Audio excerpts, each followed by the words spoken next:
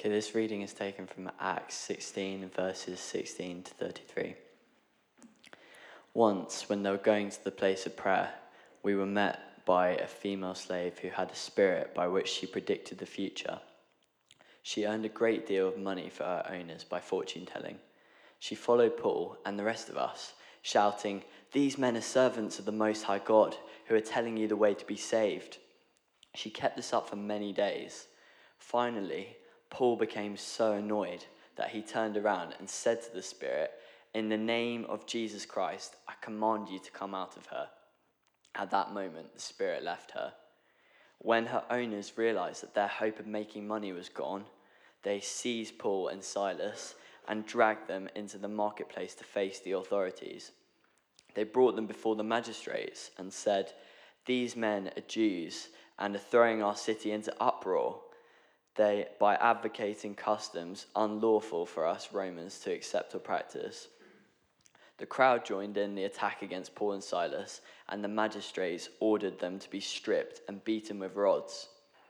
After they had been severely flogged, they were thrown into prison, and the jailer was commanded to guard them carefully. When he received these orders, he put them in the inner cell and fastened their feet in the stocks. About midnight, Paul and Silas were praying and singing hymns to God, and the other prisoners were listening to them. Suddenly, there was such a violent earthquake that the foundations of the prison were shaken. At once, all the prison doors flew open, and everyone's chains came loose. The jailer woke up, and when he saw the prison's doors open, he drew his sword and was about to kill himself because he thought the prisoners had escaped. But Paul shouted, "Don't harm yourself, we're all here." The jailer called for lights, rushed in, and fell trembling before Paul and Silas. He then brought them out and asked, "Sirs, what must I do to be saved?" They replied, "Believe in the Lord Jesus, and you will be saved, you and your household." Then they spoke the word of the Lord to him and to all the others in his house. At that hour of the night, the jailer took them and washed their wounds. Then immediately he and all his household were baptized. This is the word of the Lord. We're going to do something slightly different this morning. I have got 3 friends. Hooray! Who's got 2 friends and would like a third? So I've got 3 friends who are going to help me this morning. We've just had an incredible Bible reading, and on Wednesday we're starting 40 days of prayer and fasting as a church. Who loves fasting? Yay! Who loves praying? Yeah, many of us. And actually, we're just pushing in very powerfully just then. And the good news is we've got lots of time left this morning to just seek the Lord together.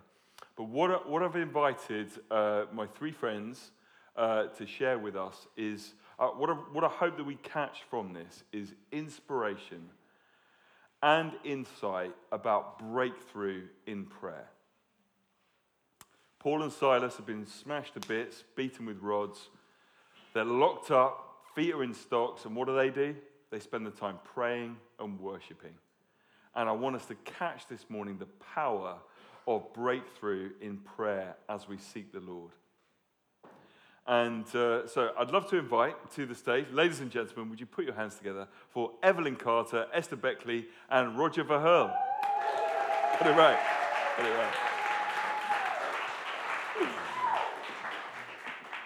Well, that was a bit like Joe Root had just stroked a 4 to the boundary and we're sort of eating a cucumber sandwich. Should we just hear it for Evelyn Carter, Esther Beckley, and Roger Verheul?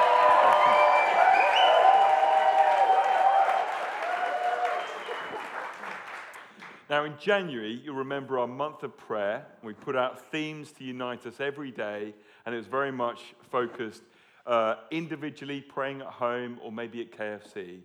The forthcoming 40 days, we're going to come together, and there's a whole program of stuff in the leaflet on your chairs to participate in.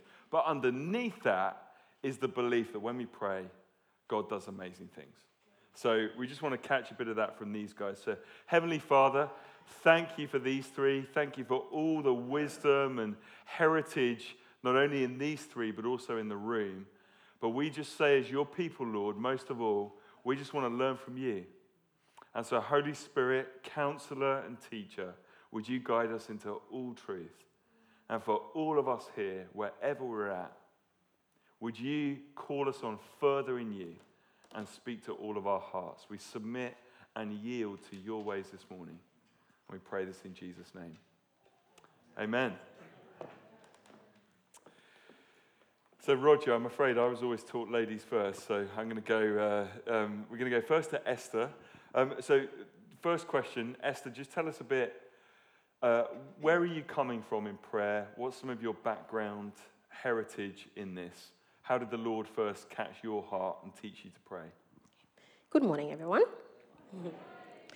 So, I come from an African Pentecostal background. So, we don't lock our kids away, we bring our kids to church. So we are the kids that fell asleep 11 p.m. while our parents are going, Shandarabosi, raise the heavens, Lord.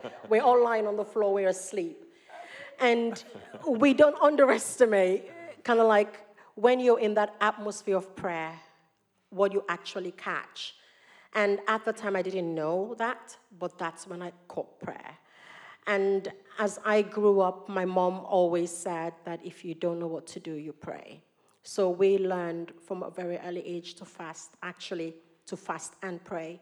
So I began to pray. I remember times when I was even 4 years old, I'll be under my bed and I'll be like, Lord, I'll be having conversations with the Lord.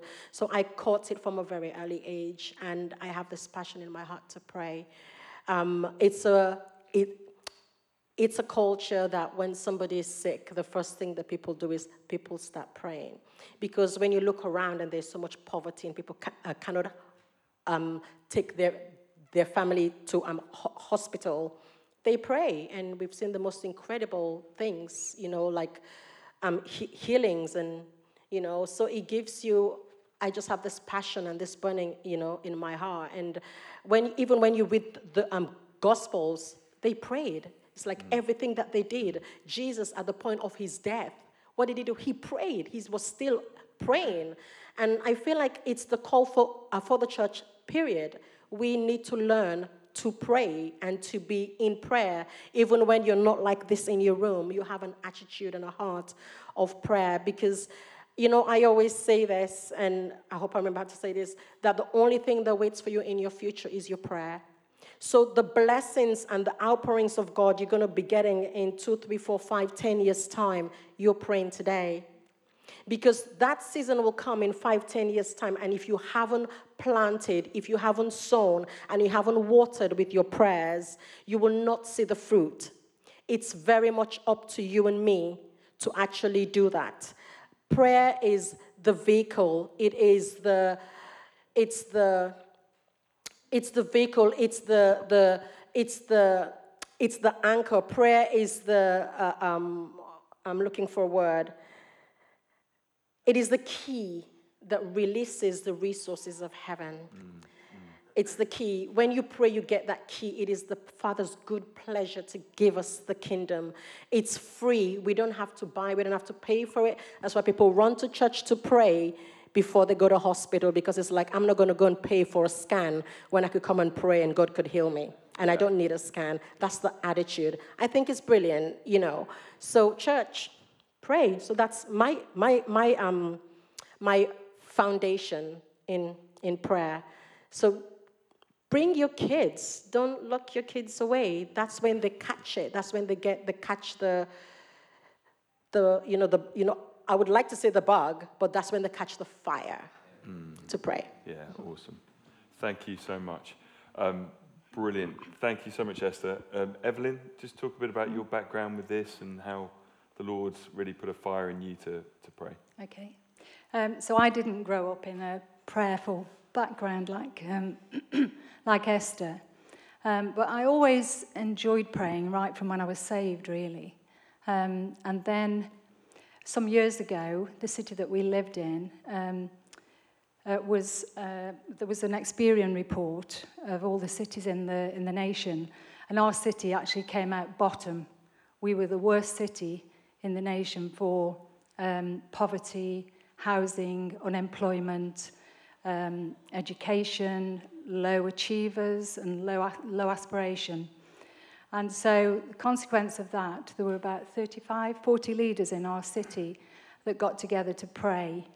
And out of that came a call to the city church to come together and pray. And they called it 2C7, based on 2 Chronicles 7, where God says, if my people who are called by my name will humble themselves and pray and repent of their sins. And forgotten the rest of it now. Yeah, I will forgive their sin and heal their land. And so we got together for 7 years, praying, 500 or 600 people. And at that time, my desire and passion for praying really came alive. And the power of being in unity as the church together, praying for our city, we began to see a vision for what the city could look like in the future. And we had people coming into the city giving us lots of prophetic words about regeneration, revival, renewal in the city. And we began to catch this in the spirit. We began to catch God's heart for what it could look like. And we actually began to see the city then for what it really is, how God sees it, and for God's purpose in it. And actually, the name of the city was Stoke-on-Trent, and which means holy city on the overflowing river. And we've got a history of revival in the city, so much so that at one point, trucks of medical equipment were being returned to the hospitals because there was so much healing being released in the city. That was our history and our heritage. And we did a timeline of this. We put it up. We looked at what God had done in the past. We were already beginning to see what God could do in the future. And we began to pray and pray and pray. And my passion grew out of that. So we're going to come back and just hear some of the results over that sort of 7 years of 500 or 600 people coming together, declared the worst city in the UK and saying, we're not having that on our watch. So we'll hear a bit about that in a minute. Roger. Yeah, my heritage in prayers, I think, come in 2 different contexts. Grew up in a Christian home, but started to realize the importance of prayer working as a doctor for several decades. And my daily prayer was always, help. Lord, I need your help. And I'm sure we can identify with that. But we moved to Brussels, Rachel and I, about 15 years ago, and we got involved with a House of Prayer, Brussels House of Prayer, leading that for some years. And I had a real upgrade through that time. I was starting to read books by Pete Greig, Red Moon Rising, Punk Monk, brilliant books. Dirty Glory, fantastic book. And started to read the history of the Moravians. And, they started to pray about 300 years ago in Moravia. And they started a prayer meeting that went on for 100 years. I kid you not. It just kept going. The fire was burning there. And these people that were praying became the answer to their prayers. They sold themselves sometimes into slavery to go to the parts of the world with the gospel. And I remember Lou Engle. Did you know Lou? Ever since he prayed for me, whenever I feel the presence of God, I start shaking. I can't help it. But it's just... I shared this morning at the first service about this group of Ukrainian Christians that came to our house of prayer to pray. These were men. They were big men. They had beards. Didn't speak much English, and they prayed. They danced. 8 to 10 men dancing in our house, literally rocking the house, and they blew the shofar, over the city, and we went out into the local park. We have a mosque next door to where we had a house of prayer, biggest mosque in Brussels, and a third of the population of our city were Muslim, and they would just blow the shofar over the mosque, and we would pray for the Muslims that they would come to Christ. And many Muslims today are coming to Christ, having visions of the man in white. God is so gracious, so kind. He's revealing his Father heart of love to Muslims in every city. Let's keep praying for the harvest. So good, so good. Wow. Awesome, guys. It's exciting, isn't it? And I think what I love about the next 40 days is actually we didn't plan this out of a crisis going on for us as a church, but more a desire for more of Jesus, and more a desire for more of God. But actually, my goodness, we've been plunged the last couple of days into, is there ever a better time to be praying and fasting for the nations of the world and even our own nation? So, yeah, terrific. Guys, let's just sharpen this. Tell us, what's some of the stuff that God has done that you've seen? So throwing prayers into the future, Esther, praying, for what's going to happen. Tell us some stories of breakthrough and testimony about what God has done. Okay. So probably maybe about 15 years ago, in my old job, I went through a really difficult time, and I won't go into details, but it was extremely bad, and it was a situation that could have literally cost my life. And, like my mom says, when in doubt, pray. So I started praying.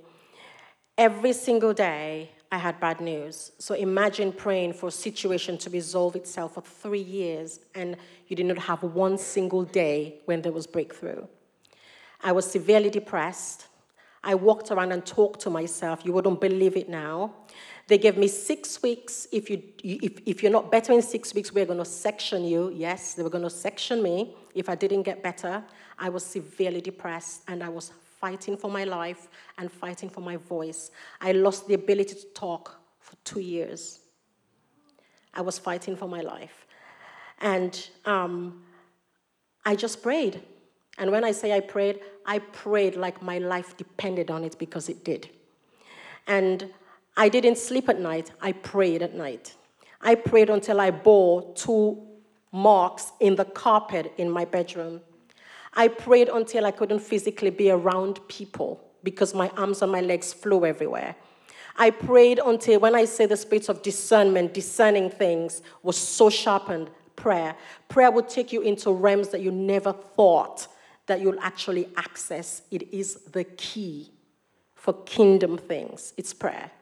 I prayed and prayed and prayed. 3 years.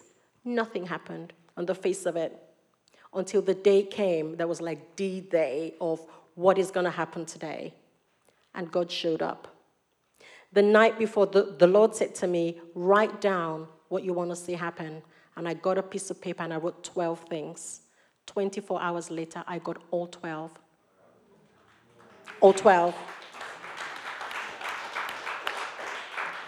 But think about it. 3 years of praying and not saying one single thing. Like I said, I got bad news every single day. But your prayers, the Lord holds them in his hands. He stores them. They never fall down, and he does nothing with them. So those 3 years of prayer sowed a seed for when I needed to draw into that bank account and say, Lord, I need your favor today. And I tell you what, it is so significant that 15 years later, I still live in the joy and the blessing of what God did. So if you want to see that breakthrough in your future, you better begin to pray now, because God has given us the key. And I enjoy that, and I'm grateful every day. I'm just like, Lord, I'm so thankful to you for this. Do you know that as a church, this is the most significant time in our lives? When you look at church history and you follow history down, this season that we've had all COVID and everything else, it is the most significant, because God wants to show off the church in this season. And we really need to be awakened to the power of prayer. We are going to see the miracles that we can only dream about. I recently had a testimony from a woman we prayed for that had an ectopic pregnancy. And they said to her, come in, we'll give you a pill, it will dissolve everything, and da-da-da-da. She went in, and she said, before you do that, can I just have one more scan? Because people at my church, they prayed. She had one more scan, and the baby went from the fallopian tubes into her womb. And to this day, they're shocked. Now, tell me, who's had a testimony like that? Yeah. I never have. But that's what God is doing today. So arise, church. This is the time to pray. So good. Wow. Yeah.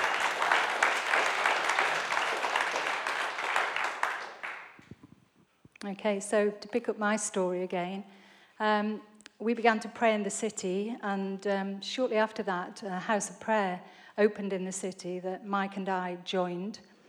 And we developed a rhythm in our lives of prayer and worship as part of the house of prayer. We go into the prayer room 3 or 4 times a week, praying for the city, praying for the nation, praying for the nations, praying for all sorts of things. And we really began to catch God's heart, really passionately praying into these things. And he actually led me into a season of travailing for the church and the lost, and deep intercessory prayer, lots of weeping. And yet, in the midst of that, lots of joy, lots of sometimes feeling like you're in the throne room of heaven, heavenly visions, the presence of Jesus and angels in the room, the glory of God felt. It was a rich, rich season. It was just amazing. And at that time, he began to speak to me about weapons of mass destruction. And that came out of Chronicles 20, where Jehoshaphat is facing this vast army coming against him. And one of the prophets, he calls everybody to pray, and they're in sackcloth. And one of the prophets comes and says, the Lord says, this is not your battle to fight, but mine. But he does say, take up your stand. And he gives them a strategy for the battle. And what he says is, send out the singers, the worshippers ahead of the army. And what happened was, they did that faithfully. They were singing, God is good and his love endures. And God went into the enemy camp and brought confusion, and they all turned in on themselves. They were delivered, and do you know what it said? They lived in peace on every side. God fought their battle for them. They lifted their gaze to God and praised him. And God taught me this about weapons of mass destruction being worship, music, and dance. And we danced and we prayed and we glorified God. Yes, we wept, we prayed into these things. And then the Lord reminded me of the scripture that we started with, 2 Chronicles 7. And at the end of that it says, now my eyes are seeing and my ears are attentive to the prayers prayed in this place. And I felt the Holy Spirit prompting me to check the newspapers. Now, we were the bottom of the list as a city, but another article came out. Sorry, I forgot to say, in the House of Prayer, we decided to do a whole year of unbroken prayer, day and night, day and night. We started on the 31st of December 2011 until the 31st of December 2012. And we prayed day and night. It was hard work, but amazing at the same time. And at the end of that, the next year, we had a Transform Our City gathering. And we also started some civic prayer breakfasts where the church leaders in the city invited civic leaders and to come together to pray for the city, to bring kingdom perspective in, and let's see what the Lord does. And the Lord prompted me to look in the papers and start and realize he'd been attentive to our prayers, and we started to begin to see signs of green shoots in the city, money coming into the city that was beginning to transform the city. And the article that came out that year was totally different. And it said, this report was called the Centre for Cities Report. And it said, Stoke-on-Trent is the fastest growing city in terms of job creation and is becoming a key destination for business. Now, bearing in mind, we'd been given prophecies about regeneration, renewal, revival in the city. And the Lord prompted me and said, track these articles. So I did. And over a year, between June in 2013 and June 2014, we had lots of regeneration money coming into the city. We began to see green areas develop in the city. And I'll just read out some of the statistics that we had that year. More people going to church in Staffordshire. These were headline news in our local newspapers. More people going to church in Staffordshire. Adult attendance was up from 27,000 to 28,300. Stoke-on-Trent recognised as an exemplary adoption unit, described as a gold standard operation. North Staff's A&E department is the first in Britain to be awarded a new accreditation for quality of care. It has been awarded a platinum status. We had a state-of-the-art cancer unit built in the city that actually was described as the best in Europe. This is Stoke-on-Trent, the bottom of the pile that was. I've lost my other sheet.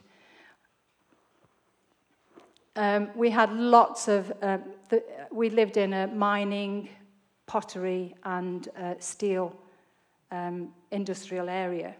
The steel and mining had finished, but the pottery was just about hanging on. And we began to see money, we began to see profits, we began to see growth, jobs created, profits were high. In fact, I haven't got the statistics for those. I have somewhere, but I haven't brought my sheet.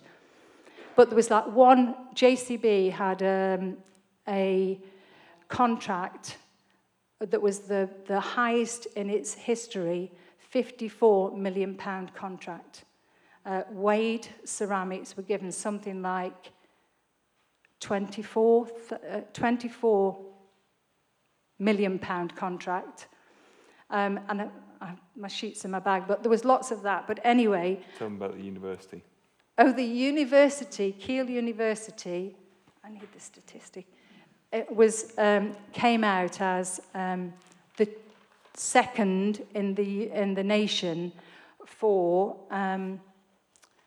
it was academics, community welfare, something else, and employment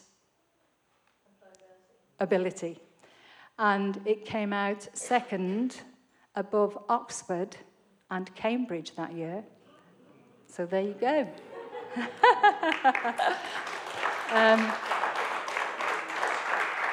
But this was a summary of growth and prosperity figures reported in our local paper from June 2013 to 2014.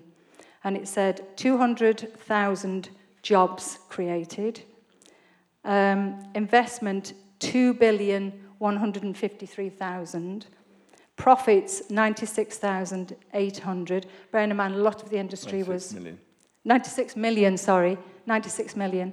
Bearing in mind, a lot of them were struggling beforehand.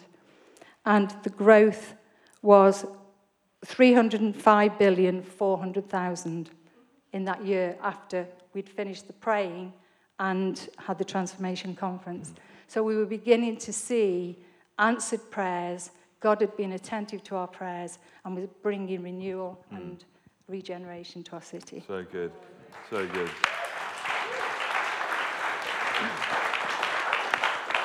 So why'd you move down south then? I think question just to throw out, you know, what is the true DNA where we live? What's the part where Sussex has to play? And what's the part our nation has to play that God wants to restore and revive? I'm just going to take this in a different tack. Roger, awesome. Great breakthrough for Esther, city-wide regeneration, Evelyn. Can you just touch on the real question for any of us here who've been praying for years and years, but not seeing £500 million contracts, not seeing 12 things done in a day? How do you handle that and position yourself when God seemingly isn't bringing breakthrough? Is that a good question, everybody? Yeah, I think we can all identify with that. And I think it's been a very real question for me in the context of my work as a family doctor for over 3 decades, walking with Jesus in the midst of suffering. Do you know that scripture Paul writes, I want to know Christ, yes, and the power of his resurrection, yes. And then that bit at the end, the fellowship of sharing in his sufferings, thinking, not so sure about that. But as we walk with Jesus, we do encounter the sufferings of people around us, particularly as a family doctor, with people coming in with broken lives, with depression, drug addiction, alcoholism, the whole gamut. And I think I was really struggling with this a number of years ago, and I really needed God to touch my heart. And I was listening to some teaching, and it was basically, you know, when Solomon was asked, if there's one thing you could ask for the Lord, what would it be? He asked for wisdom. And I asked the Lord, I need a revelation of your goodness. Because God is always good. He's always loving. And the Lord really touched my heart at a very deep level to understand that I could always trust in the goodness of God. Even when I didn't understand what was going on, I could trust in his goodness. And yeah, we all have disappointments, and we constantly want to come back to the Lord, the Father, and say, would you heal my heart again? Will you tenderize my heart again with your love? And then one other key, we've heard it already from 2 Chronicles 20, that key of worship, just choosing to worship God even in the midst of suffering that's going on around us. There's that beautiful scripture in Habakkuk 3, although the fig tree may not blossom, nor fruit be on the vines, yet I will rejoice in the Lord. I will glory in the God of my salvation. The Lord God is my strength. He is so good, and he loves us so much. And our hearts do get broken, but we choose to come back to him again and say, Lord, I don't understand. Even when we doubt, we say, Lord, help me in my unbelief. I'm sorry. I repent of unbelief. Because I know that you are good and that nothing is impossible for you. Beautiful. Do you want to pick that one up?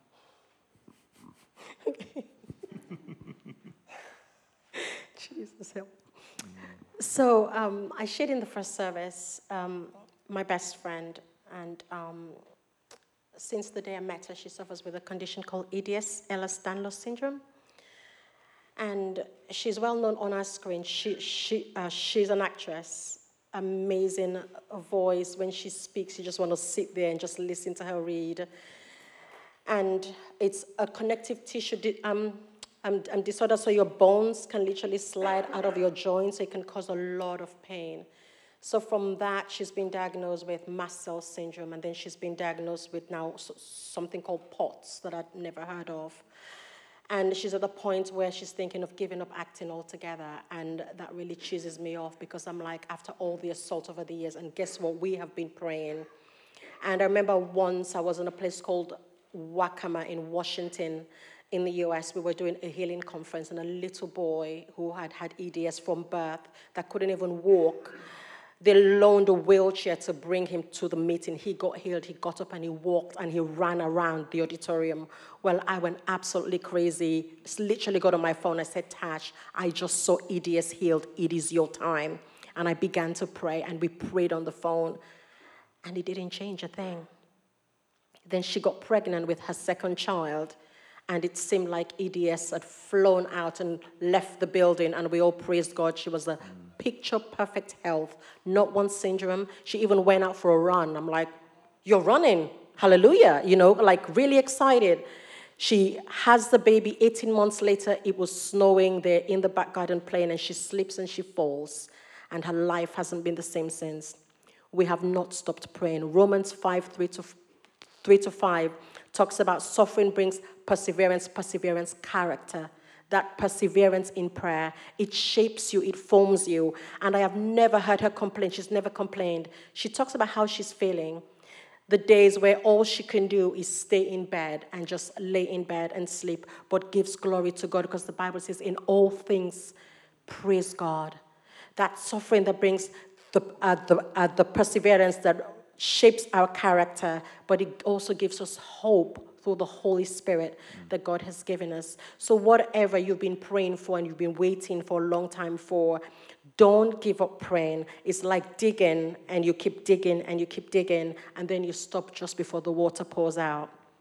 That's what it can actually be like. And just be persistent in prayer. Just keep going, because God is not deaf. Like I say, we serve a God that is not deaf and is not blind. And especially when God gives you a word, the Bible says the word of the Lord does not fall to the ground, but it will accomplish the purpose for which it was sent. God is not a man that he should lie. When God speaks over your life, his words are life and truth. They begin to form, and creation has to surrender to that. When, the Bible says when God said, let there be light, light had no choice but to shine, because God spoke the word.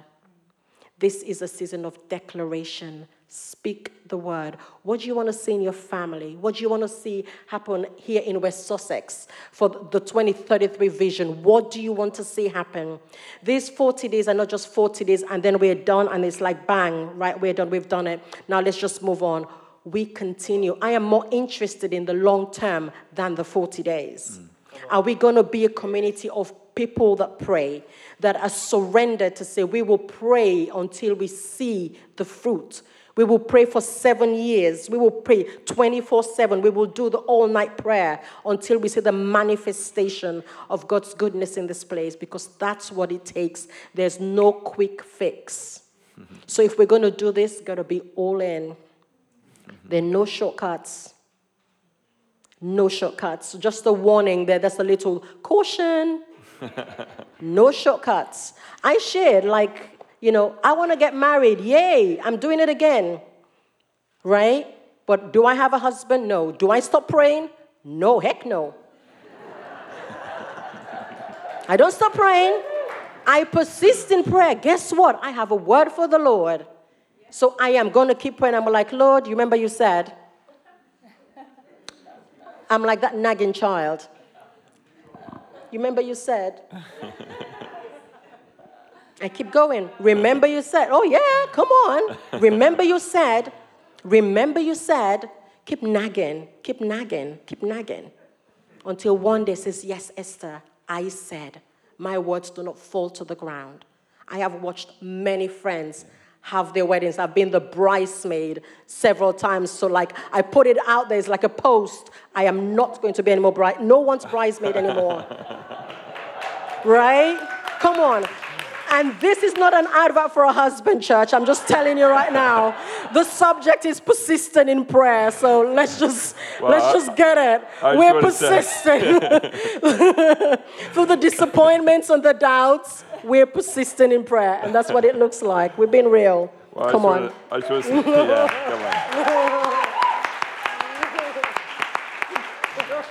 I was going to say, as this goes out, Stream Live today, we want to welcome that husband in, but we're not having anybody. So you need to be good, and you need to be holy, and you need to be a strong man of God. You better be holy.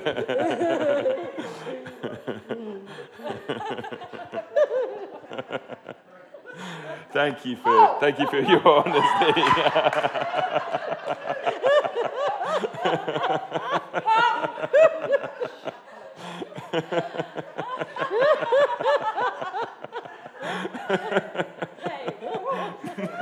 So if you come to the Monday night prayers, you can find myself and Evelyn here, and all sorts of weird things are going on. And don't worry if it's not your cup of tea, just go with the flow. Because right now we're praying warfare prayers. We do more than hoe, don't we, Ev? We reign the heavens. Come on. She doesn't need a husband. Oh, no. She's already got one right there.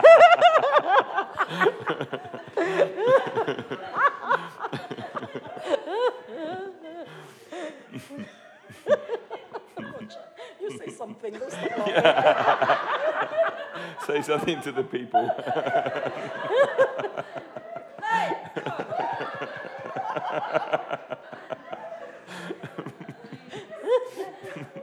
Take the mic off me. Just to go back to that, what do you do when you're not seeing answers to prayer? I would say the other thing to add to, I agree, for me, the place is worship.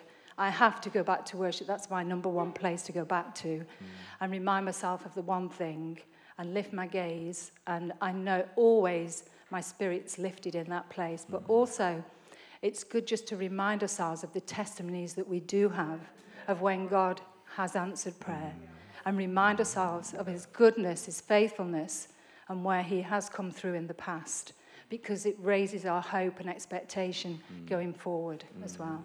Beautiful. Yeah. So good.